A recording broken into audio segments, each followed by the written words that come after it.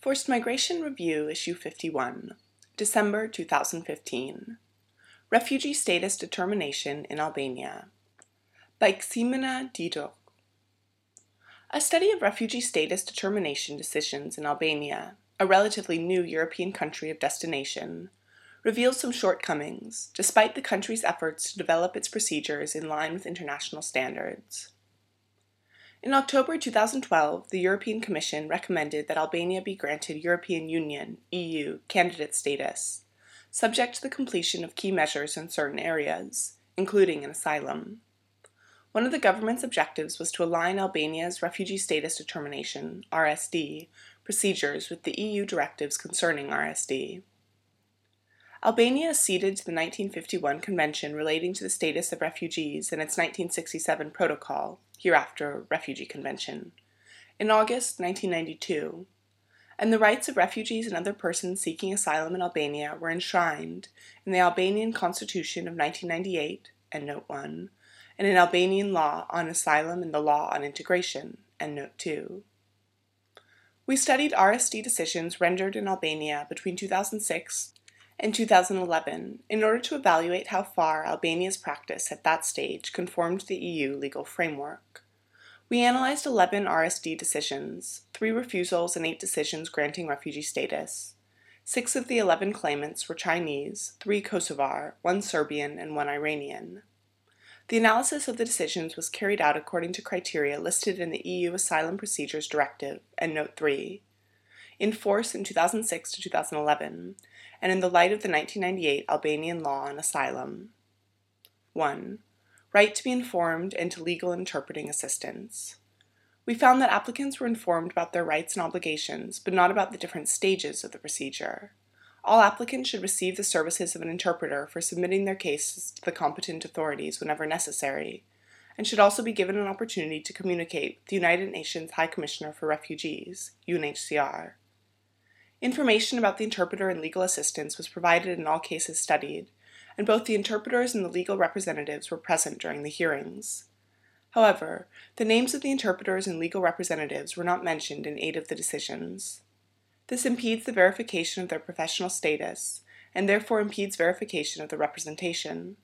In practice, during this period there was only one legal advisor, someone offered by UNHCR. There is no case of an applicant being represented by a lawyer appointed on the free market.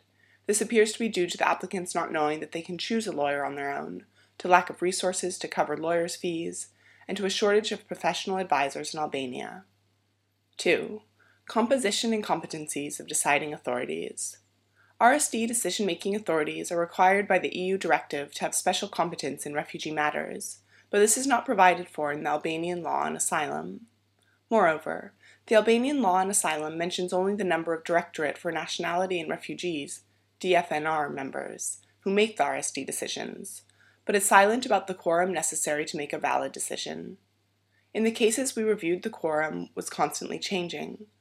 Some decisions were examined by 5 members and some by only 3, potentially undermining fairness of practice. More recently, it was decided that all members need to be present. However, between mid-2011 and September 2012, the DFNR did not examine any RSD applications, because one member of staff was on long-term leave and no substitution had been agreed, thereby paralyzing the DFNR's decision-making capacity. 3. Type of evidence gathered. Both the Asylum Procedure Directive and the Qualification Directive, binding at the time, provide that the determining authority should take into consideration the individual position and personal circumstances of the applicant. In the decisions studied, although some took into account detailed individual information, in others, the recognition of status was based on general facts only, not specific to persecution of the individual, or even solely on country reports. Shockingly, one decision relied primarily on information dating from before Albania became a signatory, in 1992, to the 1951 Refugee Convention. 4.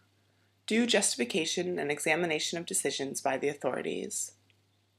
The Asylum Procedure Directive indicates that the decision should be taken after appropriate examination, and the Albanian law on asylum states that the authorities should verify the facts provided before reaching a decision. 8 of the decisions were based on a thorough examination of the facts gathered in the procedure, with references to external sources of information. although there were no references to UNHCR sources of information, despite this being strongly recommended in Article 8.2 of the Asylum Procedure Directive. Only 3 of them, however, analyzed separately the RSD requirement to prove persecution of the individual and the lack of state protection. A disturbing finding was that 3 of the decisions included admitting as true statements that had not been expressed by the applicant. In one, for example, where the applicant makes only general statements about the situation of the Uyghurs in China, the deciding authority says that, quote, "In the statements of the asylum seeker, it is clear that he left Turkestan because of being a victim of different insults, offenses, personality violations, and his religious beliefs," end quote. If facts have not been stated by the applicant, they cannot be admitted as true in the justification of the decision. Overall, only 3 out of 11 decisions contained examination of all the requirements of the definition from the Article 1A of the Refugee Convention. Conclusions. We considered the most relevant criteria for reaching a competent RSD decision to be a thorough gathering of evidence and its competent assessment, as these directly influence the decision to grant or deny asylum.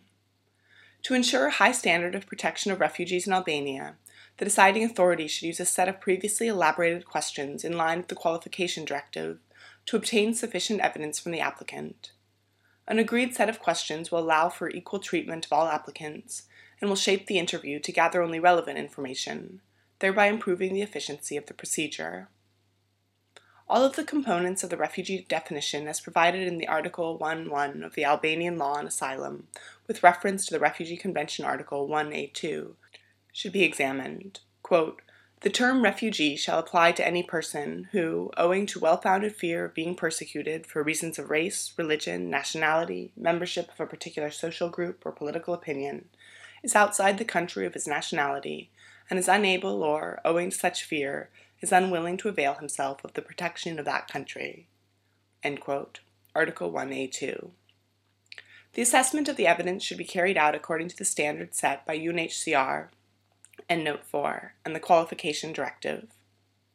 Assessment of the evidence should be based on the facts proved as true, should indicate why a specific fact was considered as true, and should indicate why a specific fact was not given credibility. Such an analysis should make reference to all the facts stated by the applicant, and should never consider as stated a fact which has not been mentioned by the applicant. Information about the different stages of the procedure should be provided to applicants in a clear manner, preferably in writing in the applicant's language, or in one of the UN official languages, as regulated under Article 23 of the Albanian Law on Asylum. There should be clear reference to the competencies of the members of DFNR and the composition of the body rendering decisions. Beyond the year 2011, and especially since 2014, the number of RSD applications increased after the reception in Albania of Iranians who had been residents of a temporary transit location camp in Iraq. In the first half of 2015, 50 people, mostly Iranians and Syrians, were granted asylum. Following the granting of EU candidate status to Albania in June 2014, a new law on asylum, approved in September 2014, and Note 5, replaced the provisions of the 1998 law. This new law further develops RSD standards, based on the 2005 EU Directive on minimum standards for granting and withdrawing refugee status. However, according to UNHCR in a November 2015 report by the European Commission, and Note 6, despite this new legal framework, Albania's procedures for determining international protection status still need improvement. One concern expressed lies in the perceived weakening of the regulation governing the composition of the body that makes asylum decisions. If not addressed, this may yet pose an obstacle to Albania's accession to the European Union. Ximena Diduc, xdyduch@yahoo.com, lawyer at Jose Aguilar Legal Firm, Pamplona, Spain. Former intern with UNHCR Albania, 2011 to 2013. Endnote 7. Endnotes. Endnote 1. www.osce.org/Albania 41888 download =true. Endnote 2. Law on Asylum in the Republic of Albania, number 8432, December 14, 1998, www.refworld.org/docid/3AE6B5C07.html, Endnote 3. http://ec.europa.eu/policies/asylum/common-we-do/policies/asylum/common-procedures/en.htm. Endnote 4. UNHCR 2011 Handbook and Guidelines on Procedures and Criteria for Determining Refugee Status under the 1951 Convention and the 1967 Protocol relating to the status of refugees. HCR/1P/4/ENG/REV 3. www.refworld.org/docid/4F33C8D92.html. Endnote 5. Law No. 121/2014 on Asylum in the Republic of Albania. http://tinyurl.com/Albania with a capital A hyphen asylum hyphen law hyphen 2014 hyphen capital A lowercase lb. Endnote 6.